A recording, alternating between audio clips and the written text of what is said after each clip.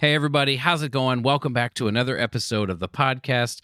I'm really excited for this interview with Amy McCabe. We just had such an awesome conversation. It was my first time really having a conversation with her, so I'm excited for you to get to be there for that. Before we dive in, though, I just have three things that I want to share. Number one, I'm excited to be able to say that I've released the Gold Method app, which is my practice systems made available for you. You basically choose an etude, you break it into sections, you figure out what tempo you want to be at the end or your goal tempo, and then you choose a tempo to start at, and it gives you 2 weeks of all the repetitions, all the tempos are laid out, and everything. You just got to show up and do the work that it tells you to do. I really hope that this tool being available for people will help make their practice more efficient and more effective. So if you're interested in checking out kind of the way that I practice and how it might apply to you and your goals and the etudes you want to work on, go ahead and click that link in the description. Make sure that you use the code GOLD21 when you do the subscription part of it so you can get your first month for free. The next thing I want to mention is make sure you stick around past the outro of this episode so you can hear the secret message from our mastering engineer, Brandon Yoakum. He always leaves these really good things for all of us to think about. And the last thing I want to do is just take a second to thank our sponsor for the podcast, Houghton Horns. For those of you that aren't familiar, Houghton Horns is a family-owned business in Keller, Texas, and their mission is to spread the joy of music through providing the highest levels of products, services, and resources to the brass-playing community. As musicians, it's simply a fact that we will be spending a significant portion of our lives with our instruments. Unfortunately, many of us can feel stuck with a bad fit, fighting to get the sound that we want. If you and your instrument aren't getting along right now, Houghton Horns can help. They have an incredible selection of brass instrument makers in stock, including Adams, Bach & Conn-Selmer, Eastman & Shires, Engelbert Schmidt, Paxman, Tyne, Yamaha, and more.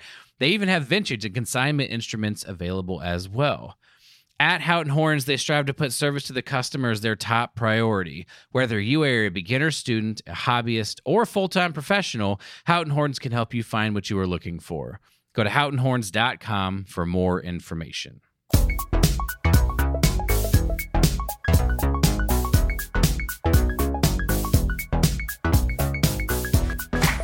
Hello, and welcome to That's Not Spit, It's Condensation.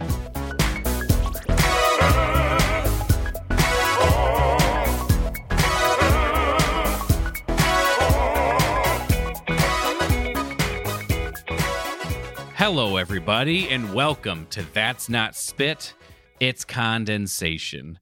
I'm Ryan Beach, and today I am joined by Amy McCabe, a member of the President's Own Marine Band, a trumpeter / cornet player. I don't know how often you guys switch back and forth, guys being colloquial, excuse me, how often you switch between the two. I know I've spoken with Chris, and he says he seems to play cornet a decent amount. Is that true for everybody in the group, or are there some people who happen to play more, or is it just kind of whatever you get assigned?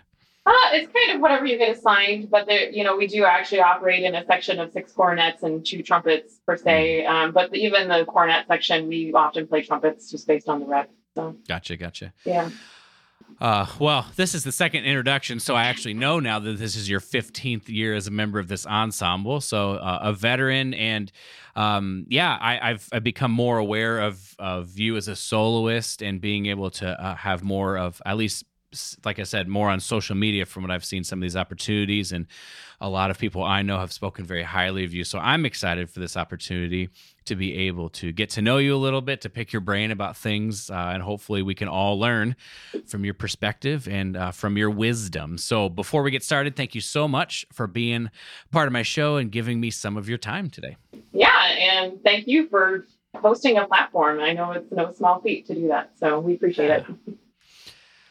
Well, let's get started where most of my interviews get started, just however far back you feel is relevant for us to kind of get a sense of how you got into music, how you progressed, what your education was like, and from there we'll just see where it goes.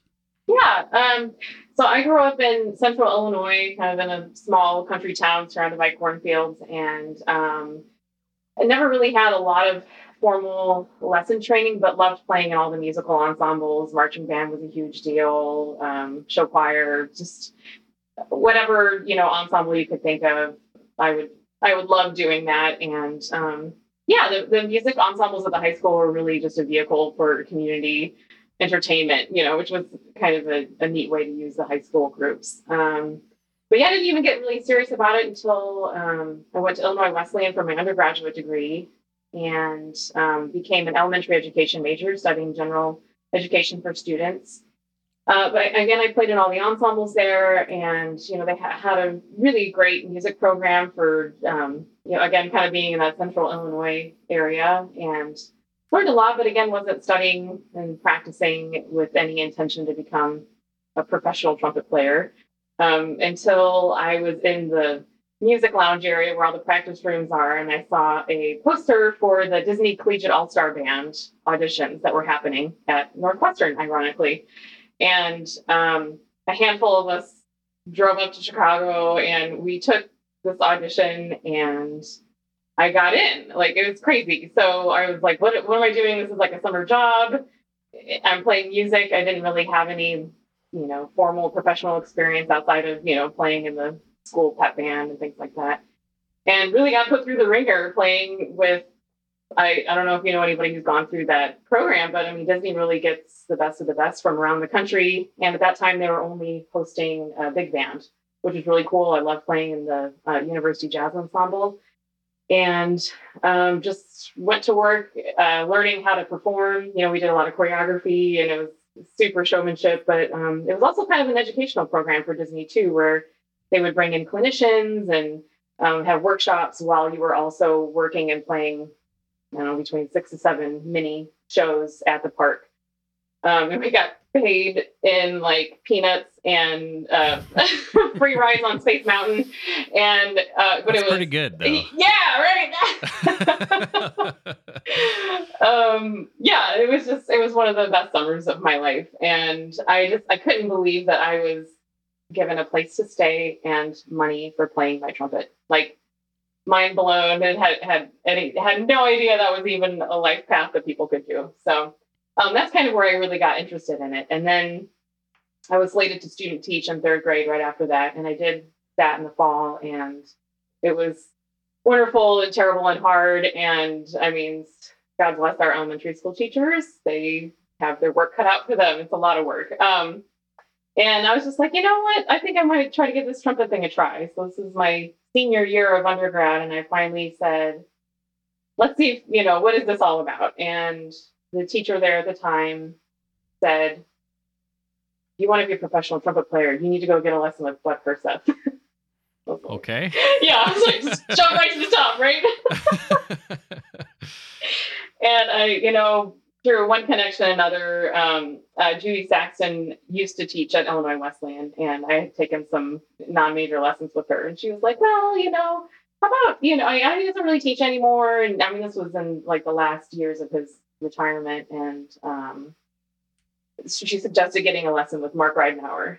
And so I started working, I think it was on the Chicago Civic audition list. And I was just learning excerpts for the first time, whatever. And went up and took a lesson with him. And my mind was blown, with like the intricacies of all the music and all these like short little excerpts and the music. I mean, I hadn't really even like gotten into learning any of it or knowing any of it. And that was really exciting. And so that was like probably my first spark of getting interested in playing in orchestras and playing for a living. Then from there I was like, after Disney, I'd had some friends that had done that program that then told me about the audition for Blast, which for those of you who don't know, because it kind of comes and goes throughout the years, but Blast was a show that was on Broadway, started off in London, and then they did a pretty healthy stint at Broadway, and they closed just right after 9/11. But I was in the first national touring cast, so that one was still going around, and I lived on the road and did that show for 3 years, right after undergrad. So in lieu of student teaching and becoming a 3rd grade teacher, I put my dancing shoes on and was in a professional marching band for 3 years. I think that show, I could be wrong, but I think that show came, or something like it, came to Lincoln, Nebraska, where I'm from. And I think I saw something that was like it. It might not have been. Was there another show that was like Blast? Yes, there was one called Shockwave, and Okay, it was I kind of think like another iteration. They were trying to get it back on Broadway, but it never really kind of caught on. So Yeah, I just remember it being like, yeah, I remember it because it was like the indoor marching band thing. That's what I remember about it. yeah, And it was like, I think I saw it in high school, or maybe it was in high school. I don't know, but I just remember it being like there's a marching band inside, and that was pretty cool. yeah. I mean, I thought it was very ingenious of the Star of Indiana people to kind of package this thing. And I'll tell you, I mean, the audiences loved it. They had never seen anything like it. They'd never been exposed to GCI, and they were selling our tickets on the same program as My Fair Lady and all the regular Broadway shows that were going through. So they were like, "What just happened? This is crazy." Yeah, that's so cool. Yeah.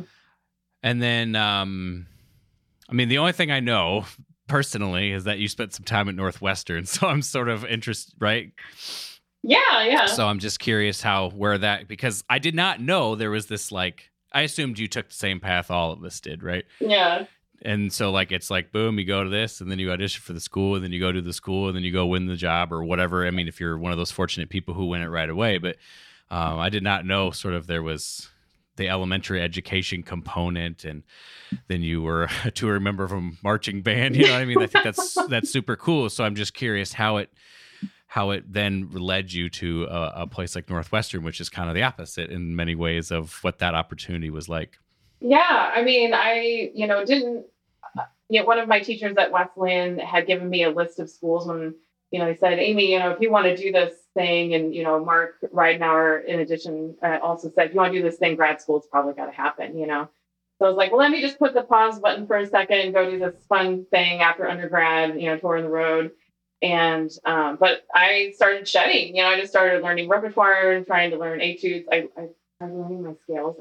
I hadn't practiced scales. And just when, oh man, it was so complicated, but I would schedule grad school auditions starting the second year while we would have our travel days. So we would travel on Monday, the show would be dark, and would travel to the next city, and I would somehow finagle a grad school audition in on that day and go do that. So, and that's one of my good friends played French horn in the show Blast, and he was a graduate of Northwestern, student of Gale, and he was like, "Amy, if you want to be a trumpet player, you should try to go to Northwestern, whatever." And so I was like, "Okay, put it on my list," and that's how it happened. So I auditioned and got in. I fell flat on my face during the sight reading portion that hopefully, or not the sight reading, it was transposition. Yep. Do you remember that? Yeah, they put the transposition in front of you, and so that was new for me. But yeah, I ended up going to Northwestern and hung out there for a couple of years and did civic while I was there, and then won the Marine Band shortly after that. So. Yeah. So one of the things I want to sort of park at Northwestern is I just know there's lots of people out there who are interested in the whole Barbara Charlie thing. Or as you said it, Charbra. I've never heard anyone say that before. Oh. But yeah, I thought you misspelled Barbara. And then I was like, oh, no. I see what you did there. I see what happened. Anyway, I'm just kind of curious for your perspective, what you feel like was, I don't know how to describe it other than saying something like what you feel like, what for you, what was the thing that was special? What was the thing that you felt like helped you grow into a player that could, be successful? I don't want to say like what's Barbara and Charlie's secret, because I feel like for everybody, they teach everybody differently, right? And everybody just gets something different out of it. And so for me, it could be one thing. When I talked to Karen, it was one thing. When I talked to Stuart, it was one thing. So I'm just curious for you, like, what did you take away from Northwestern and your time? I'm curious which one of the two you studied with. And then just from there, yeah, like how you felt like that experience sort of what you took away and how it prepared you. Because I know there's lots of people out there curious about this particular conversation. So I thought we'd touch on it. Yeah. I think for me, coming in as a grad student without a lot of prior experience in undergrad, and I don't know what you did your undergrad in Canada? Oklahoma City, yeah. Okay, yeah.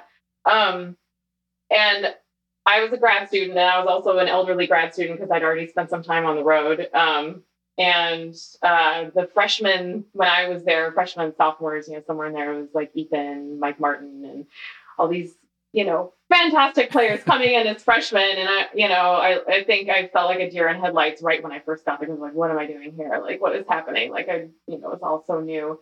So I would have to say that the secret for me was not only, the great teaching, but the environment that you're in. And it showed me new possibilities and new levels. But it also was so like collegial and supportive, and everybody was kind of like lifting each other up while you were there, while it was still this like friendly competition. So I would say the environment would probably be one of the biggest things.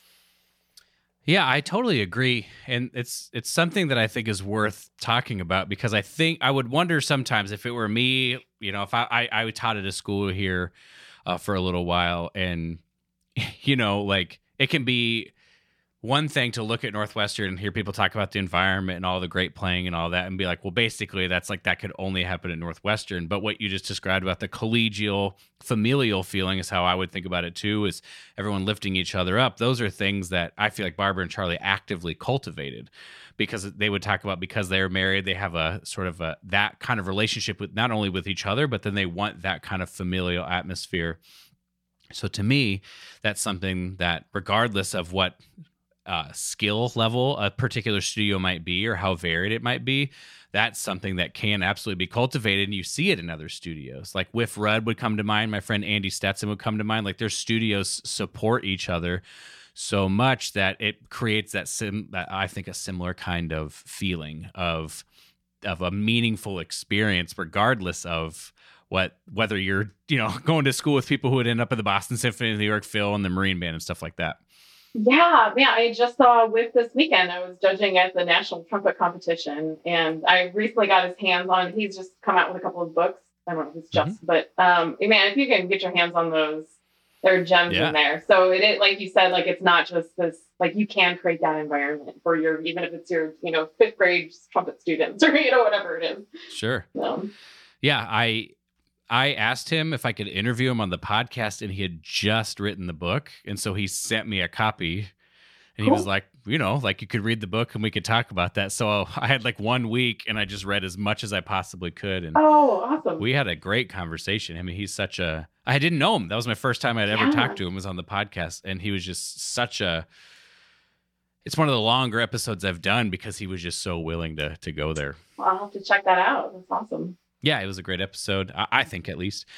Anyway, I just wanted to touch on that, because to me, it's an important conversation, because I know people were curious about like, what's the secret, and I think there are aspects of the secret. Like Barbara, I think that's who I study with, has a knack for understanding how to present excerpts in an audition in a way that is attractive to a committee. I think she has a skill and a gift with that. But as that's not something you mentioned. That's not something Karen mentioned. Nobody really mentions that I learned how to play excerpts. Everybody mentions like the atmosphere, for sure. Yeah.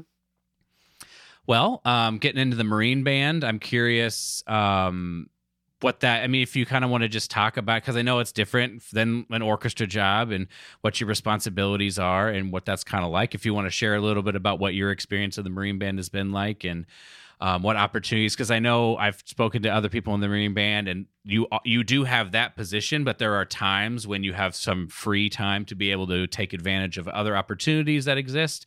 And I know you've done a fair amount of solo work as well. So I'm just kind of curious if you want to talk about how you manage, what your experience with the job is, how you manage finding other opportunities, what that looks like, and then, making sure you're prepared for both things. And just, we can have a full conversation about it, but maybe we'll just start with like, what's your experience with the Marine Band? What's that job like? And maybe how it's different than what some people might think it's like.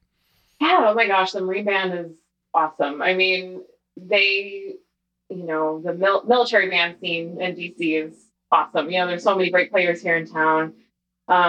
And I feel like at the Marine Band, they really, we still hold music first and foremost, along with our military duties, which are also, very important. But like at the heart of our unit is music, which is really nice. So yeah, we do. We have a really active chamber music program. We have a full concert series, fall tours. And then we also have a very important ceremonial duty, which is supporting full honors funerals at Arlington National Cemetery. We support different events in town through patriotic openers and And of course, our White House duties. So we provide music for anything that the president or the commandant of the Marine Corps needs. I'm just kind of figuring out all those puzzle pieces and how they all fit in has been really interesting. And I felt really lucky to, I really was excited about the chamber opportunities and the solo opportunities when I got into the band. So I tried as much as I could to sign up, because we just sign stuff up and then it gets chosen through a process if it's, deemed appropriate for a certain program. And so I just wanted to make sure that's what I was doing the most of, because when I was at Northwestern, I was so focused on winning a job that I spent a lot of the time just like doing excerpts and doing that. I was like, well, I'm going to be here for at least 4 years. I might as well like start learning all the solo rep and chamber music. So, that's kind of how my experience in the Marine Band has gone. And in terms of like the extra stuff that happens, of course, that is always number one. But we do have 30 days of leave a year, which is like our personal vacation time, and things that happen after hours we can take part in. And so I've been able to go on short tours with the Seraph Brass Quintet. That's been a lot of fun. Also, I'm in a group in town called the Barclay Brass, and it's a 11-piece brass ensemble. We have an arranger who's got really good arranging chops and transcription chops, and so we've tried to put some of those pieces together. Just anything that pops up. Got some more projects coming down the pike, and so we'll see. I also am in. I work with a group in town here called the Boulanger Initiative, and that's a volunteer organization that's trying to get more music that's composed by women out and about. Just composers from the past, composers of the present. Just trying to diversify people's music stand a little bit. So that's awesome. Yeah. So this is going to lead to what I hope is a great conversation about identity, because when I was in school, I saw myself as someone who sits in the back of the orchestra, and that's just what I do, right? To me, those are like the famous last words. This is what I do. And so I would, taking some of what you described, your early education was like, and then, you taking time off. And it doesn't seem like, to some degree, other than what you just said about wanting to win a job, it doesn't seem like you had like a strong, like, this is who I am, this is what I do, this is what I'm good at. You just seem to be like, I just want to perform. You were in sort of a big band, a marching band, all these different opportunities. So I'm kind of curious what your relationship is. I don't want to say with yourself. I mean, that's the easiest way to say it. But just like, what's your relationship with your identity as a trumpet player, where you feel like you can step into so many different roles and be successful? Do you struggle with feeling like imposter syndrome and at any time of feeling like, well, I'm good at this, but I'm not good at this, and I'm going to step into it, but I don't feel ready? Anything like that? If you have struggled with that in the past, how have you come through it? If you don't struggle with it as much anymore, I'm kind of where I'm headed with this, just trying to unpack this, because I think a lot of people deal with sort of pigeonholing themselves into one thing. So I'm kind of curious for you, as someone who does a lot of different things, what is that like? Where did that come from? How have you worked through struggles, stuff like that? Yeah, I mean, I think identity is huge, especially as musicians. Even I think a lot of people who are attracted to it, and maybe going on a limb here, might really actually need that exterior thing to identify with, Like, not only I'm Amy, but I am a trumpet player as well. And I have had to work to kind of separate those two. Like, I am Amy, and that's who I am. I'm Amy, and I like to laugh loud. I'm Amy, and I like chocolate. Like all these things that don't have anything to do with what I do as a person. And I mean, that is a lifelong process, though. Because we are in these 3-dimensional meat suits walking around, and we have to, get around in the world. And that's how we tell the difference between me and you is, I have brown hair, you have red hair, or, whatever. Sure. And so, and I'm not saying I'm perfect at this by any stretch of the imagination, but trying to recontextualize, like, I'm Amy, and I just, was in the finals for this audition, versus I'm Amy, and here's how I like to sing this song. Like, I'm trying to, identify with that more than the prior. Does that make sense? I don't know. Of course it does. Of course. And so you're just not really looking to any one thing it sounds like, to define what it is that you do. Rather, you're just sort of open to whatever it ends up being. It sounds like to me. I don't know if I'm misrepresenting, but I'm trying to like sort of unpack it. Yeah, and just not I think overly identifying with that thing you do, whether it's trumpet playing or cross country skiing or whatever it is. Unless there's healthy balance there, it can lead to issues down the road. I mean, yeah. Yeah, I think this is a great conversation. For me, I've spoken about this on my podcast and in other ways, that this, I had like, not getting tenure in Indianapolis is what started this conversation for me, where my life had basically gone on one trajectory until that moment. And it caused me to like, be like, well, what if I don't have a job? Like, who am I? Right. And so when, you said I have had to do work to separate these two things, for me, that work was basically like the catalyst was that moment of struggle or adversity. I'm curious if you have similar experiences where it was sort of fine until it wasn't fine, and that's what started that kind of conversation. Is that the case, or did you have a conversation with somebody and it sparked your interest in sort of learning from their example? I'm just curious how you would come to this, because I think it's very hard to realize that we are not these things that we do. And I don't think it's even like natural to think this way. And it usually takes some sort of thing to break us. So I'm just curious if you have some sort of experience that is like that was the catalyst for this kind of thought. Yeah, I mean, how much time do you have, right? Lots of time.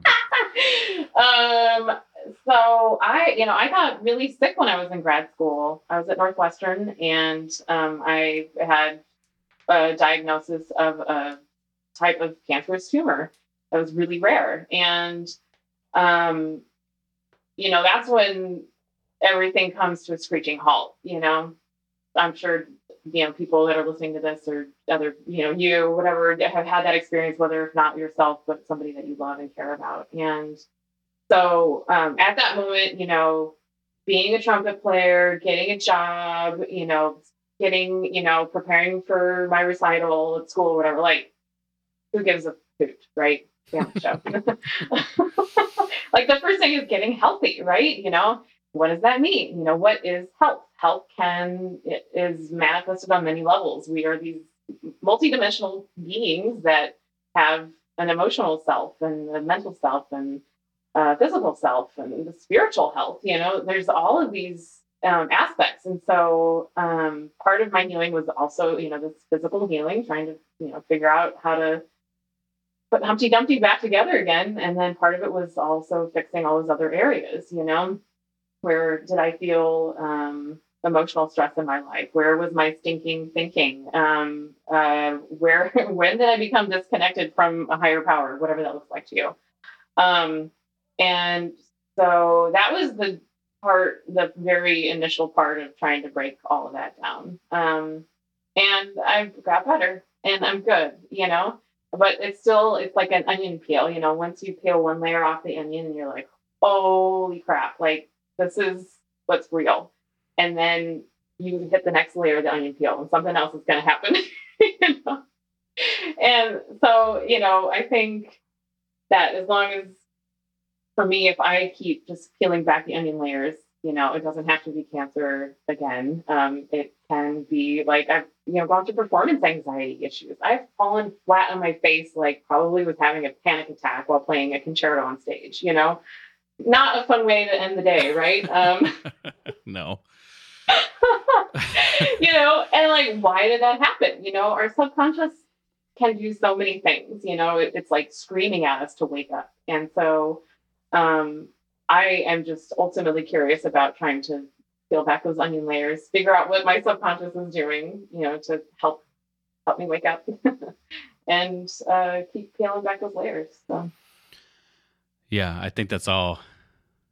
I just totally get it. I totally understand. I've been through so many of those same kinds of conversations. Yeah. So here's an interesting like layer is that as I was going through that, these things that used to matter to me don't matter to me as much anymore. As you described, we have all these different things we're trying to do.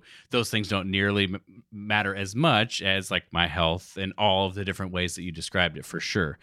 How do we then reclaim caring about these things that are not superficial, but they're not on that same level of sort of life and, important for life. Like trumpet, how do we reclaim that? Like, I'm going to go for it and I'm going to care about this and I'm going to do my best when we recognize it's not that same level of importance. Does that question make sense? Yeah. Yeah, you just have to, and people do this all the time, like that moment when you're just like, you know what, I don't want to take auditions anymore, or you know what, I don't want to play trumpet anymore, or they have like, you can shift your life up in many ways. It doesn't necessarily have to be something traumatic. But I encourage it to not be that. Yeah, but then how do you find meaning in what you're doing? I think it becomes more meaningful. I think I had this very visceral moment of remembering after I had that surgery when I was in Chicago, and I was slated to play third trumpet on Rite of Spring, like 5 weeks later. And one of the surgeons was a amateur trombone player, and I was like, "Hey, I really want to do this concert in 5 weeks. I play my trumpet. Usually they say like 6 to 8 weeks, like heal, don't do anything." And he's like, "I think you can do it, And that was like a beacon for me. I was like, I'm going to get better. I'm going to play that. I want to play third trumpet on Rite of Spring with Chicago Civic Orchestra. Yeah. And so and that feeling of gratitude of being like alive and playing music, it meant so much more to me than, just, I don't know what having street cred and have Chicago Civic Orchestra on my resume. Like, it meant so much more, that moment in time to share that. So it almost like, I feel like the fire is lit even more after going through that, because you see like how much music can communicate, not only for you, but for the people that are listening to it. And yeah, it sounds almost as if that, especially this moment you're talking about with the cancer and the surgery, that it like almost like refocused what you care about. It's like now these things, like I'm actually probably just going to let go of some things that I recognize don't matter, but the things that are left, I recognize how much more that they matter. And, I'm a believer that that's like what adversity does in our life in general. It sort of clarifies in some ways, and we can sometimes not want that. We can sometimes want to avoid suffering at all costs. But I'm such a believer that it just is such a clarifying experience. And as you said, hopefully it's not necessarily to a traumatic degree. Right, that would be preferable, but I really appreciate you sharing all. I didn't know any of that, obviously, but it totally makes sense how you would come to this. Like, this matters to me so much because of everything I've gone through, not necessarily because I just don't have any perspectives. You know what I mean? Like, that would be the opposite side. I have no perspective. Trumpet is all that matters. It's like you have total perspective, and trumpet still matters. Yeah, and trumpet can feel silly sometimes, like pick up, or like, am I really trying to like vibrate my lips and make a piece of metal like sing something? What? Seems so crazy sometimes, but yeah, it also is like a unique voice that can only communicate words in a certain way, or non-verbal in a certain way. And so just dig in while you have that skill, dig in and use it. So then how does this manifest in this is just like sort of a me question. How does this for you manifest in like moving forward in your career and stuff like that? Because, we have all these opportunities, but I know, if I'm not incorrect, you were in the finals for one of the National Symphony Principal auditions, if I'm not incorrect, right? Yep. Yeah. You were there too. Weren't you there? Okay. I was there. I was not in the finals for that audition. I'm pretty sure that's how I knew that. It's fine. I'm just curious because, like, it's like, how do we? That's like such a specific thing to do. You know what I mean? Like you to go from like, I'm gonna go after this particular job. It takes a certain amount. But my assumption is you're not taking every single audition that comes a certain way. So it's not like you're trying to say, I want to be in an orchestra at all costs. So like, how do we determine which ones are which, when we value what it is, but we also recognize and we value lots of part of I think it just makes it messier to make some of these decisions about like, how are we going to spend our time? What things are we going to invest in? I'm just curious if you have any perspective of what guides you in that way. Yeah. I mean, that's hard, like to have like the discernment and, the knowing of what's right, it is like, I completely speak from a point of privilege to say that I'm, wonderfully employed.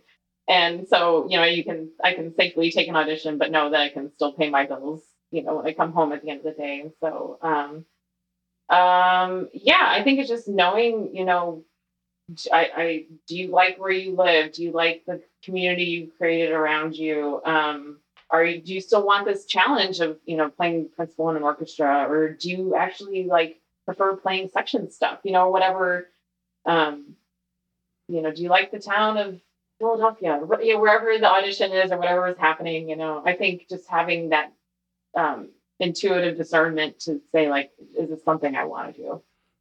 So yeah, I mean, to me, that's really difficult, right? It's the simpler one is you just take them all, right? Because the orchestra, being in an orchestra, is the important part, not necessarily quality of life that will follow, or lack of quality of life, depending on where you land.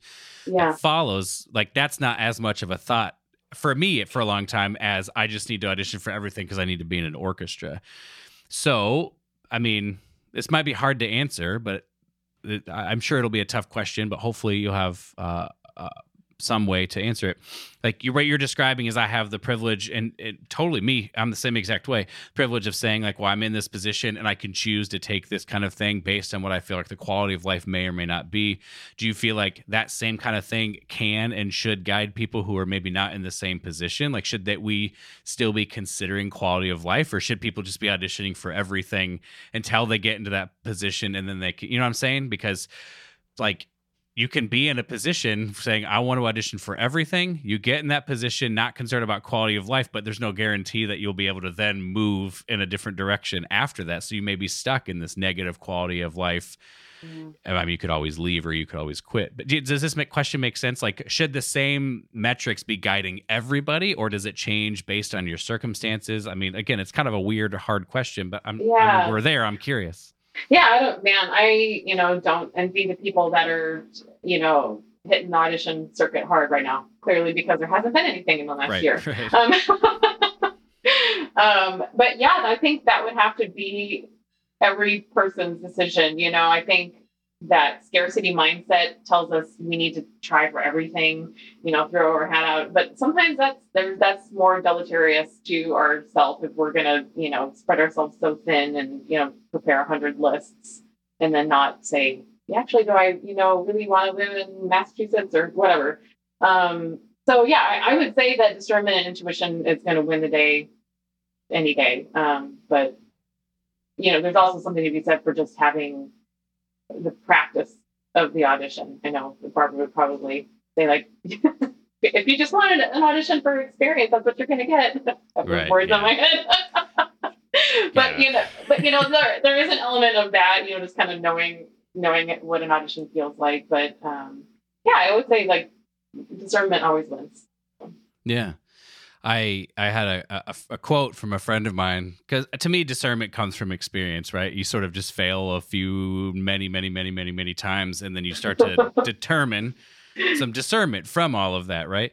And he would say experience is something that you get right after you needed it.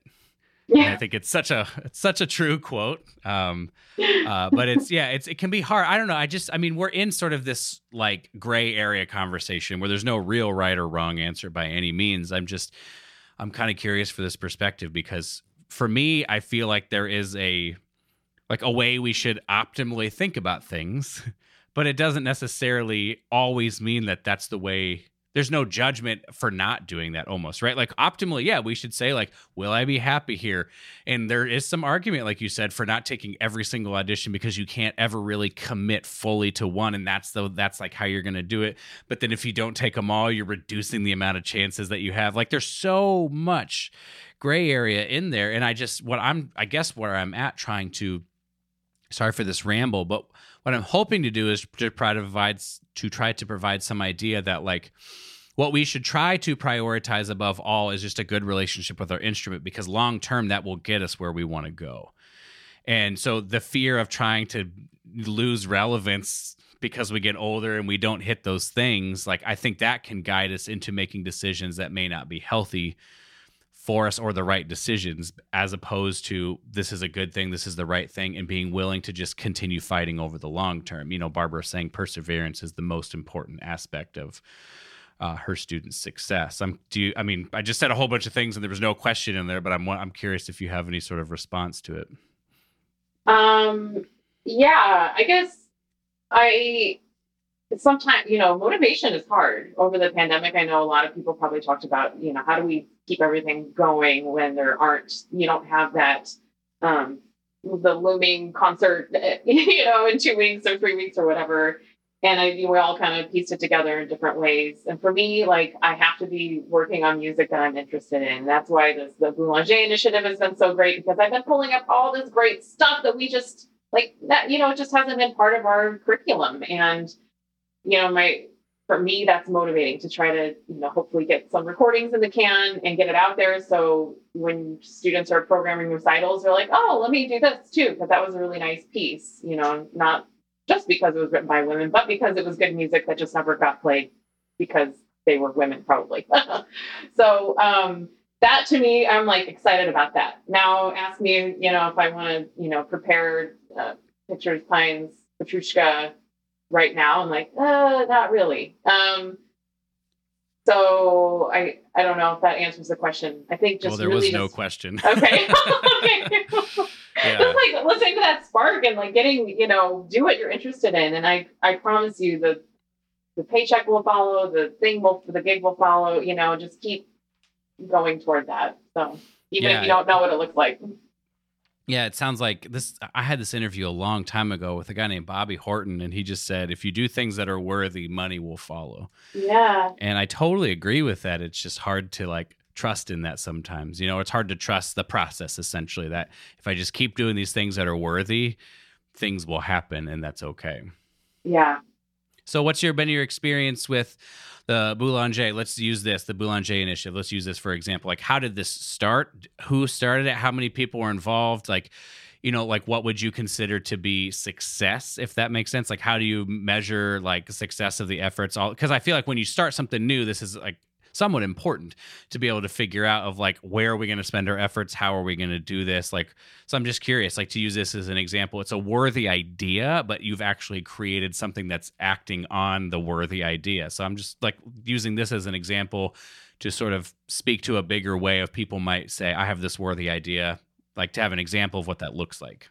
Yeah. So the two founders of the group, Laura Colgate, who is a violinist in DC, she has her doctorate from Maryland, but she's also the concertmaster of the National Phil and actually a couple of other regional orchestras. So she's going everywhere all the time. And then Joy Leilani Garbutt, she's a church organist that just recently did a Fulbright scholarship in Paris studying French female organ composers. So these two ladies connected and got together, started everything. And every good idea from the ground up, it's a lot of energy, a lot of good intention happening, but trying to actually get it off the ground it's a lot of work, Mm-hmm. And over the past, I think it's been 3 years now, they've developed a full nonprofit, with all the paperwork that requires. They have a board of directors, and they have multiple departments involve everything from fundraising to someone who's creating a huge database of all of this repertoire, so people can just go and look for it. I want a 2 trumpet and piano piece, written sometime in the Romantic era, by a female composer, click, wow. Whatever, So that, and that's a huge project. There's internships. So I don't know if you have, college students that listen to your podcast, but they do cyclical internships so people can get experience with either marketing or this research development. I've been working, helping to volunteer and put together regional concerts, chamber music over the pandemic. So, it's just it's a monster that's rolling, and they've actually, I think they're consulting with the Kennedy Center on, repertoire and programming, and they have, people available to do that for orchestras all over the country. They've done some work with the Dallas Symphony already. So yeah, it's a thing that's happening, and there's a lot of good forward motion. So it's along the right.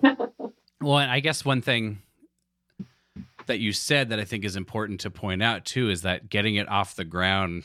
That's the part we're talking about too, where it's like it's a worthy idea, but it doesn't just immediately happen. It takes so much trial and error and so much understanding and effort and time and all that kind of stuff. So I think, to me, I interviewed Andrew Hitz last night, who, the Brass Junkies, and I was talking to him about this a little bit too, although we never really covered it. It's just, it takes a special kind of person to say, I have this worthy idea and I'm going to go through everything it takes to do it. But what the result is, like, the things that you care about are in the world, and you're making a difference in the way that you want to make a difference. I think that's amazing. So it's so cool to see that there's momentum behind this idea that took time to figure out and work. Like, they stuck with it long enough. And now, there's real stuff happening.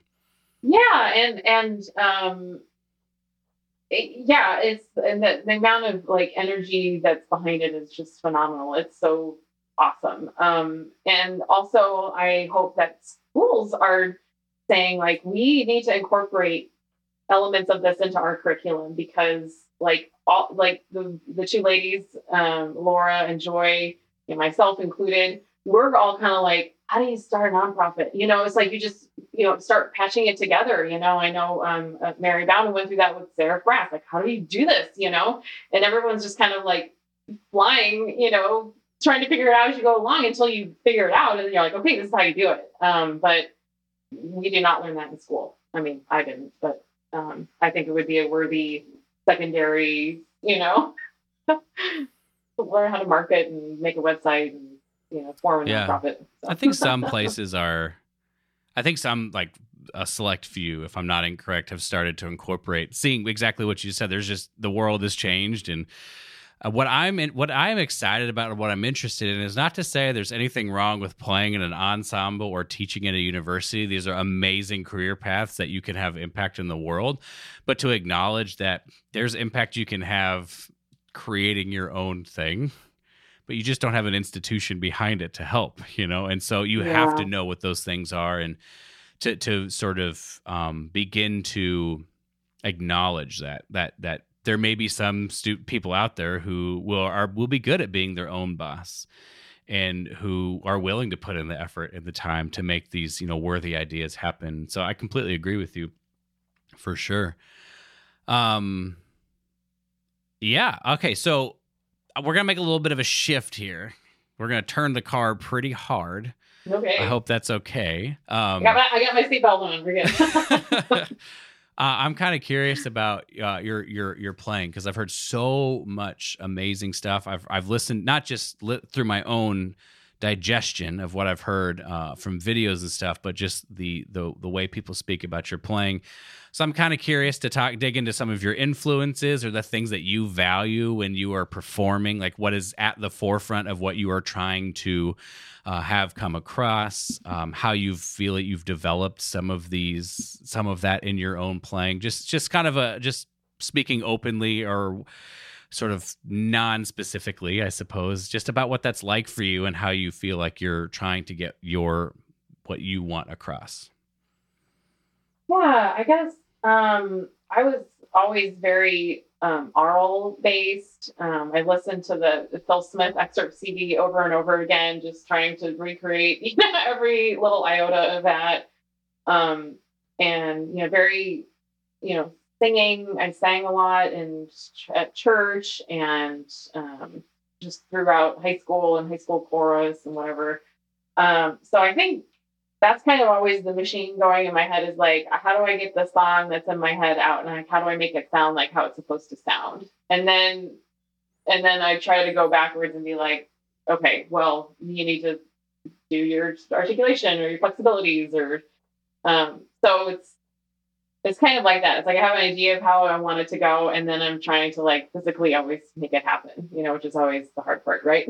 Mm-hmm. Yeah. So I would say that's kind of how I think about things, but and then trying to expand, and hearing other trumpet players, obviously, that I admire, but getting out of that box even and listening to other musicians, their styles of music, like how can you weave that into your own? I've been loving listening to opera singers lately. Joyce DiDonato, oh my gosh, she's a rock star. She's so good. Having that ownership on stage, I want that. Just that sureness of like, this is how it goes, and everyone is like, listen here. Yeah. So that's kind of my general approach of making music. Yeah, this is something my wife Kathleen, who plays clarinet in the Alabama Symphony, she's the principal clarinetist. Cool.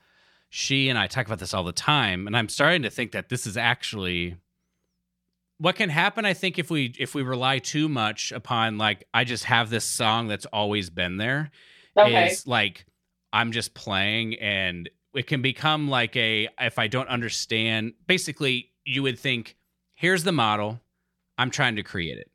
And I can be very objective about that because I just know what's different between the two. Have you always been that way because you identify with, I've always had this song in my head?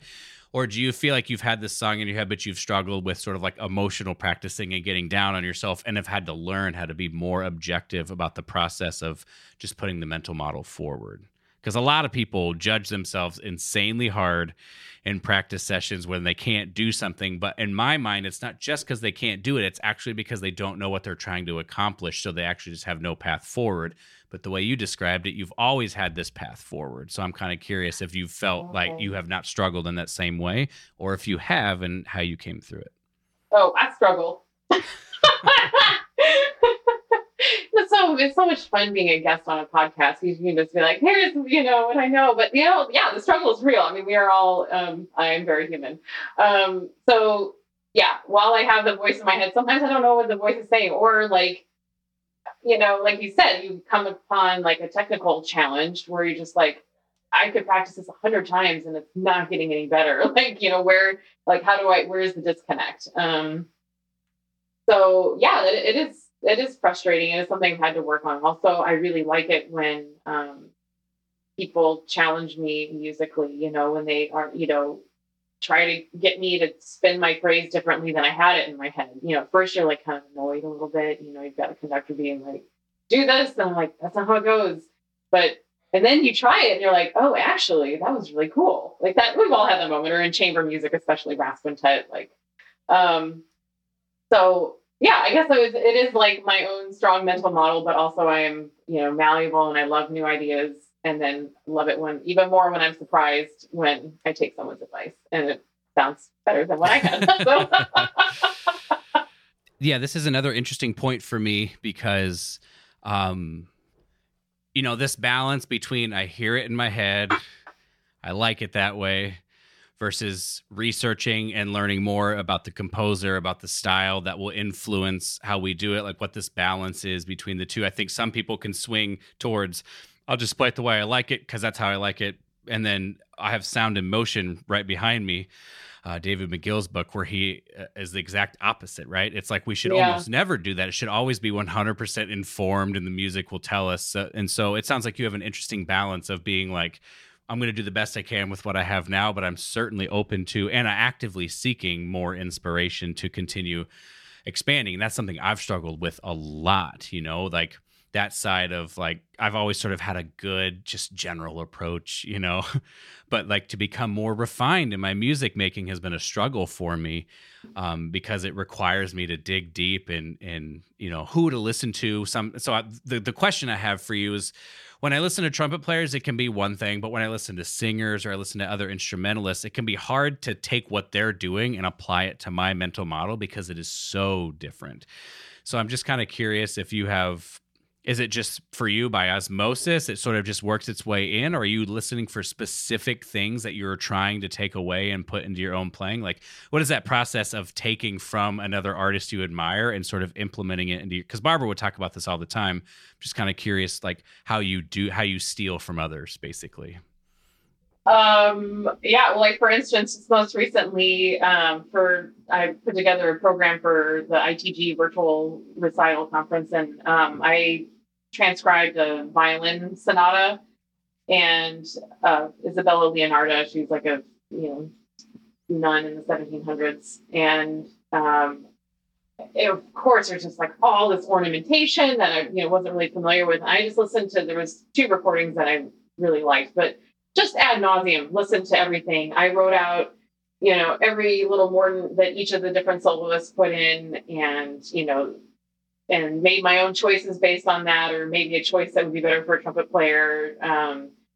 And yeah, I just would listen, and try to take that approach that a violinist has and incorporate it into my trumpet playing. I'm never going to sound like a violin player, but I just loved those recordings so much. I wanted to like channel what they were doing, essentially. So yeah, I would say it would go in the osmosis, like just aura category. Sure. But it sounds like there was a decent amount of effort involved. It wasn't just like listen once. It was like listen a lot, write stuff down, like really like go over it. Yeah, slow it down, half speed, try to figure out what was really going on. And then, some stuff that I really liked that they did just didn't really work on, some of the way the trills were, like they would do some cool bends here and there. I'm like, man, it doesn't sound right on trumpet, but,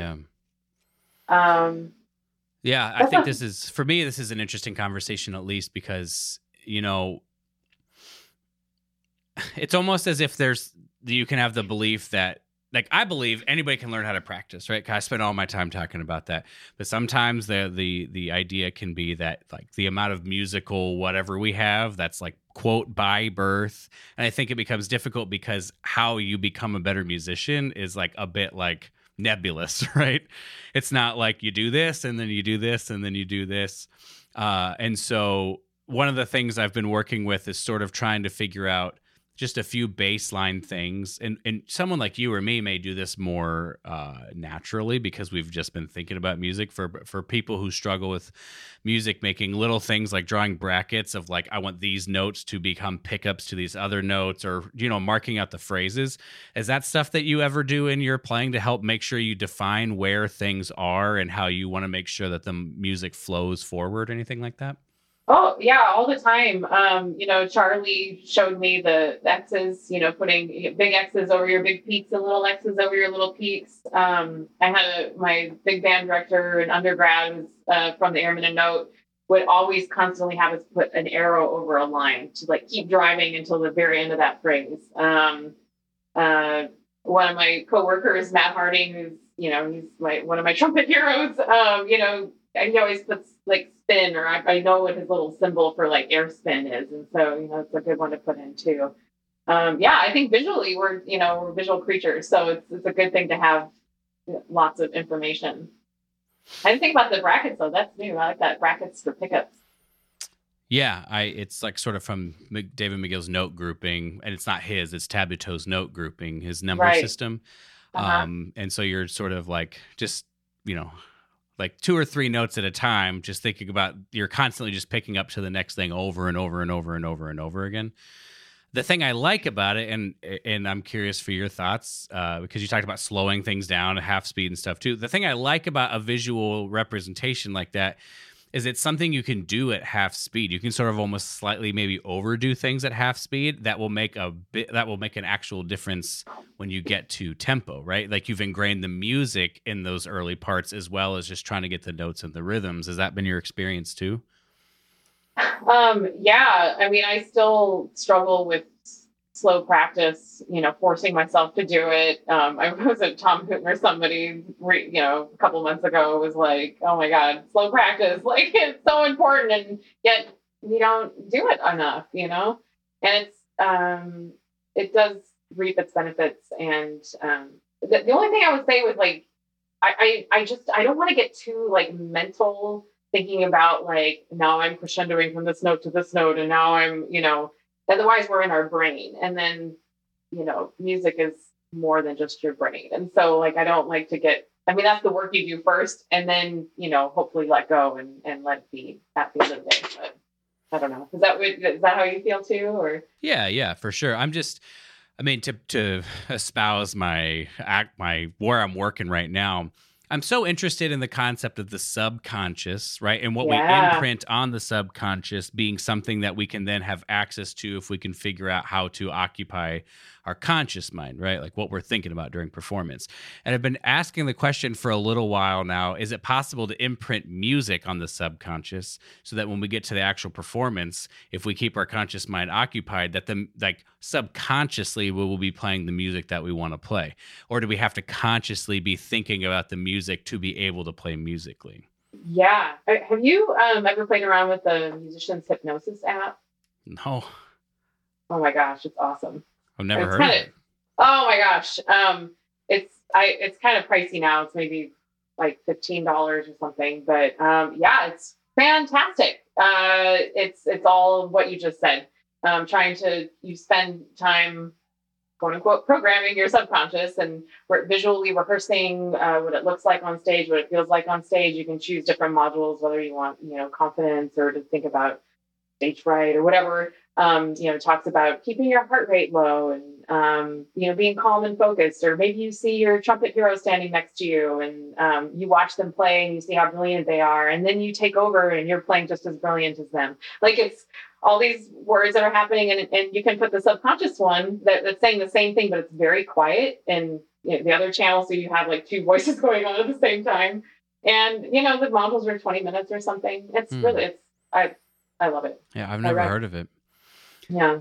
For like some of where I'm at in my practice, I read this book. It's somewhere around here. There's two books I read. One was called With Winning in Mind that referenced these studies. So I went and bought the actual book called Visual Athletics, right? It's about mental rehearsal. Mental rehearsal being different from visualization. Visualization, like everything is happening in your mind. What you just described to me sounds very much like visualization. Like you're not necessarily doing something. You're just like programming, right? Mental rehearsal is like actually going through the motions to the greatest amount of degree without doing the thing, right?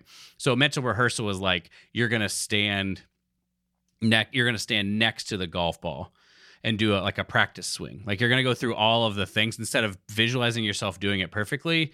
You're going to like actually do it perfectly, right? Except for you're not hitting the ball. So you can, then the thing that's left is more or less you're visualizing that it's perfect. So what I've been doing in my playing recently is basically going through every motion of playing the trumpet except for actually playing the trumpet. So I'll do the air pattern, I'll finger along. I'm actually trying to like follow the shape of the line. So I'm not just blowing a straight pattern of air, but I'm actually like changing, the tongue position or whatever. I'm not thinking about it like that. I'm just following like pictures. I'm just following where the line would go. And in my mind, because if you vividly imagine something, it's basically the same thing as you doing it.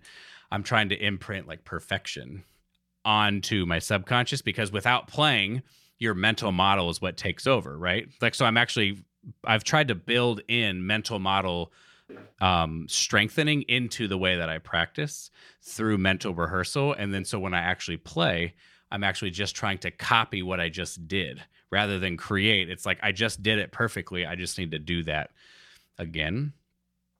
And so then I'm thinking to myself, well, how do I incorporate music into that? Because ideally speaking, I should be able to physically make it so when I think about something, that my process cue, right, to keep my conscious mind occupied, then music should just come out because I've imprinted it on my subconscious.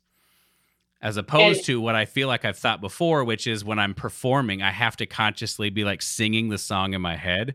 I'm thinking to myself now, what if in my practice I have consciously imprinted my song on my subconscious so that I don't actually have to sing it? It's almost as if it's quote autopilot. I just have to be focused on the right things during performance to get that to come out.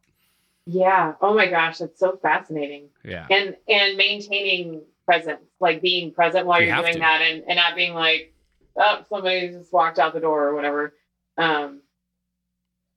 Yeah, it's like letting go of control, but also giving yourself more control almost. Yeah, I'm sorry to give you all my no, that's great. My ramble here, but I'm basically all I think about when I play is air forward, right? I'm trying to keep the air as far forward as possible.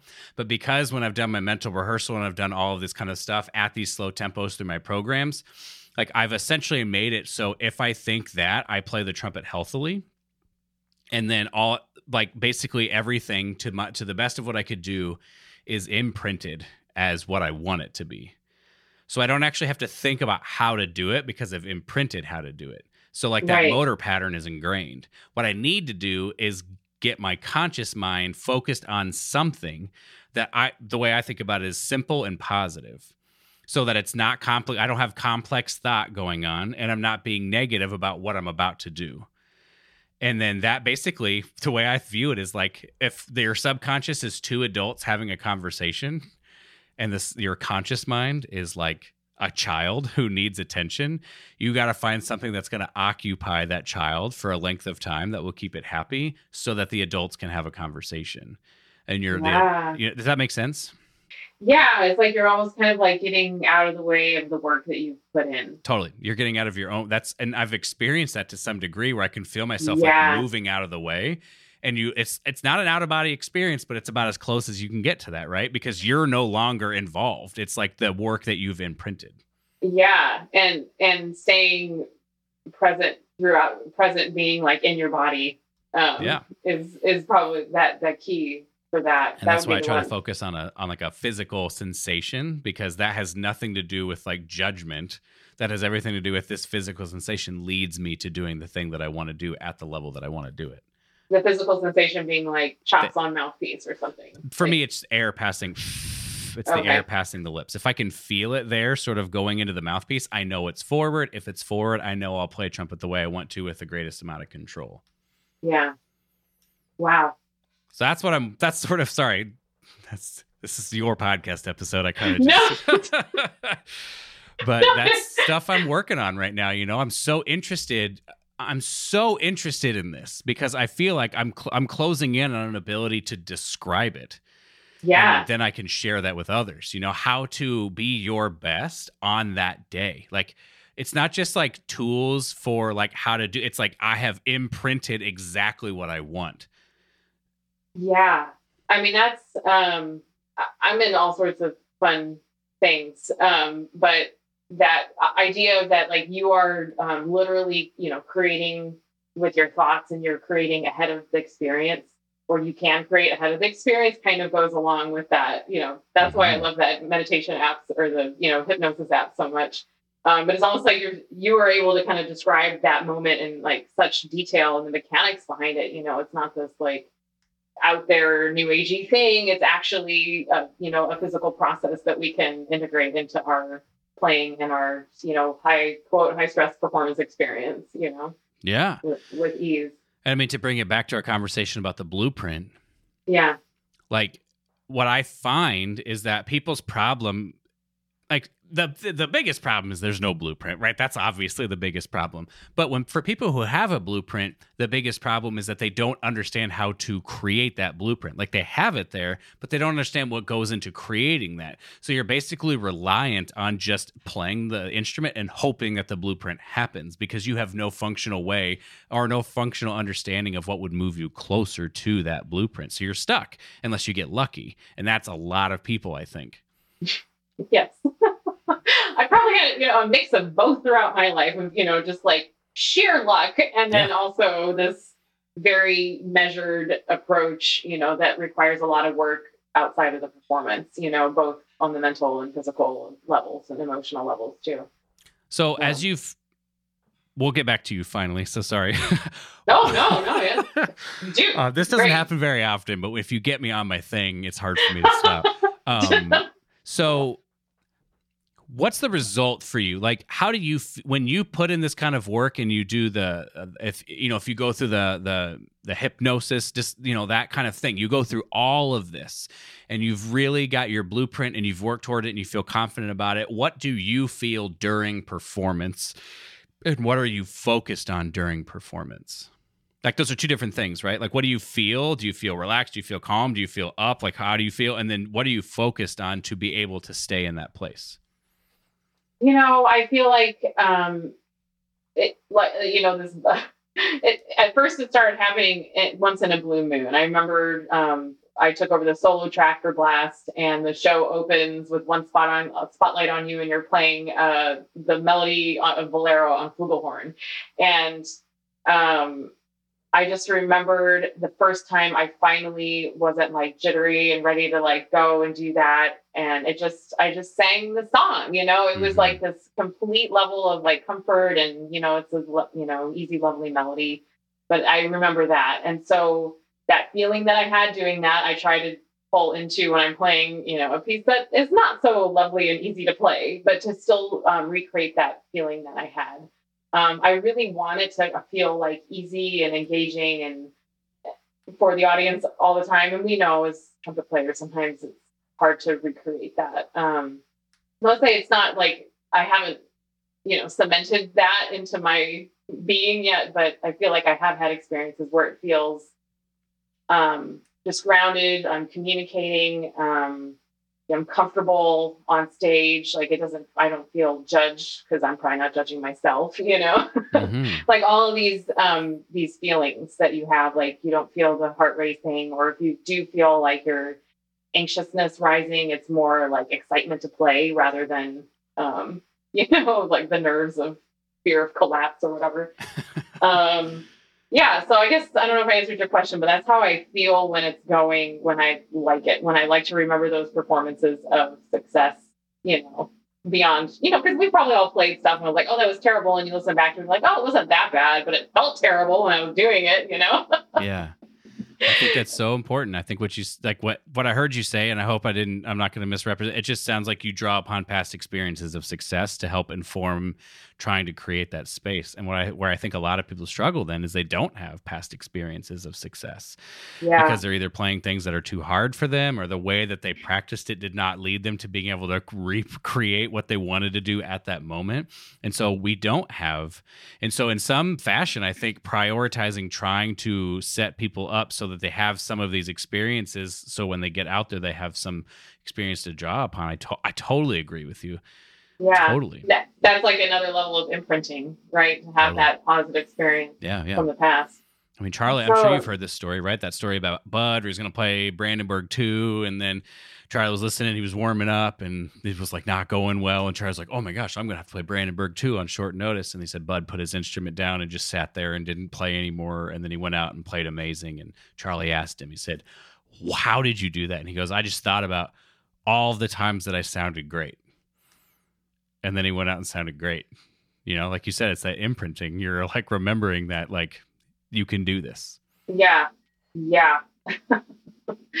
and getting there, that's the other, we're full circle back to Northwestern. We're talking about the environment and just having those multiple opportunities to play in front of people, to play the lists in front of people, to, fall down in front of people and get back up in front of people. Like, for me, that's like, just doing that over and over again is something that is so healthy, in the words of Chumbawamba, you get knocked down, you get up again. Sorry. Did I just state myself? I did. Oh, that's perfect. We all know that song. So that's amazing. But it's very true. Yeah, I think this is for me, it's an important conversation. It's one I spend all of my time trying to figure out how to answer, like these questions of how do we do this? How do we set ourselves up for these kinds of things? It's the systems that I've developed are my answer to that, right? It's like, to me, the way that we practice should reflect what we want to do in the end. And if we practice a whole bunch and then we fall flat on our face at a performance, we should ask ourselves, how did the way I prepared lead me to that conclusion? Because it's more likely not a random happenstance that I prepared as like the best it could ever be, and then I just fell flat on my face. That's probably not going to happen. So falling flat on our face means that there's something we need to dissect about the way that we prepared, not just like, I can't do it. Yeah. Yeah. Well, that's why we're talking about it. This has been amazing. I'm so thankful for this opportunity to chat with you. I just feel like I appreciate that you're also willing just to be open and vulnerable and just say, like, I mean, I feel like sometimes that word can get overused, you know what I mean? But like, it's very true. You've been willing to talk about a whole bunch of stuff and just say, these are my struggles. And this is sort of like the last kind of thing I'm curious about for you is like, have you always been that way? Have you not been that way and then decided you wanted to become? That's how I am. I've tried to become more that way, more willing to open up and share. But I've been very not that. I've been very controlled in my vulnerability for a lot of my life. Like, you'll get to know the things I want you to know, but you won't get to see the actual, struggle, so to speak. So I'm curious, you've been so much that in this interview. So have you always been that way, or is this something you've started to put a priority on because you value it? And if that's true, why do you value it? I mean, I hate to go all Brene Brown on you, but vulnerability is like the tipping point of strength and courage. You can't have one without the other. Like, how can you have that? Like, I think this was something that somebody told me once when I was like really fearful of a performance I had coming up. And I was so not ready to allow the worst performance to happen. I was so like gripping with all of my strength, like, I will not fail at this. And she said, well, then by doing that, you're also not allowing the very best performance to happen. Like, you have to have one with the other, And by like just letting go and saying like, you know what, I could fall on my face and also I'll live. And, thank God that's not our job. But also that's the only way that best performance is ever going to happen. So by being vulnerable, like that's the connection of strength and courage and forward motion, So and kudos to you. If that's something you're working on too. I mean, I feel like it's way easier for women have been given an emotional vocabulary to do that a little more easily. So I think that's great that you're also working on that. Yeah, I mean, I just think I grew up thinking like, I do agree with you. I think there is certainly the male, female, like men are not supposed to express their emotion. But I just think, I grew up thinking like, I can only like trust myself, you know what I mean? And like, I want to get to know people, but I'm not really going to let people go all the way in and know me, so to speak. And gosh, I was thinking about this conversation with a girl that I dated for a little while, and then we broke up, and she said, Ryan, I hope someday you like let people like see you or, get to know you. And I was just like, yeah, or okay, whatever. That was the summer of 2012. So we're coming up on like almost 10 years ago. She said that to me. And like yesterday, I was like, she was right. Like, she was right. It took me a very long time to get to the point where I would like just basically be like, I'm also a person who messes up all the time. And like, I'm doing the best I can and I want to like do it better. But you sort of have to acknowledge that you're not doing it the way you want to do it before you can ever start to move forward, really. Yeah. And I was just in so much denial about my actions and the way I was treating people and the way I was just making decisions and all that kind of stuff. But I could, like you said, I could never grow. I could never grow until I started to like deal with some of that stuff. And I love that way that you put it from the conversation you had, where if you won't let your worst performance happen, you'll never have access to your best performance. Yeah. And I'm all about this, like peeking underneath the hood of the car and looking at the shadow, whatever Jung called the shadow itself. And like, because that's where all the resistance is. And then when you release the resistance, then like all the cool stuff happens, So I'm on board with that for sure. Yeah, Amy, this has been incredibly enjoyable. I'm so glad we got to do this. If people have listened to this interview and thought this was amazing, I have got to get in touch with Amy to say how much I've enjoyed this. Are there ways that people can do that? And if so, what are they? You can look me up on Facebook, and I am starting to put a website together, so it's never too late. But I would say that Facebook would probably be the easiest way to find me. So cool. Yeah. If you need to get in touch with me, you can do that on that'snotspit.com. Also, That's Not Spit on Facebook and Instagram. If you enjoyed this episode or had any feelings whatsoever, please consider giving it a rating and a review on iTunes. And also, don't forget to share it on social media so other people can find the episode as well and enjoy it for themselves. Amy, thank you so much for giving me some of your time today. It was an absolute pleasure to chat with you. Oh, Brian, you too. You too. I'd like to thank Brandon Yoakum for his work on mastering this episode of the podcast. And most of all, I would like to thank you for listening. Stay strong, be kind to yourself, never stop growing, and we'll see you next time.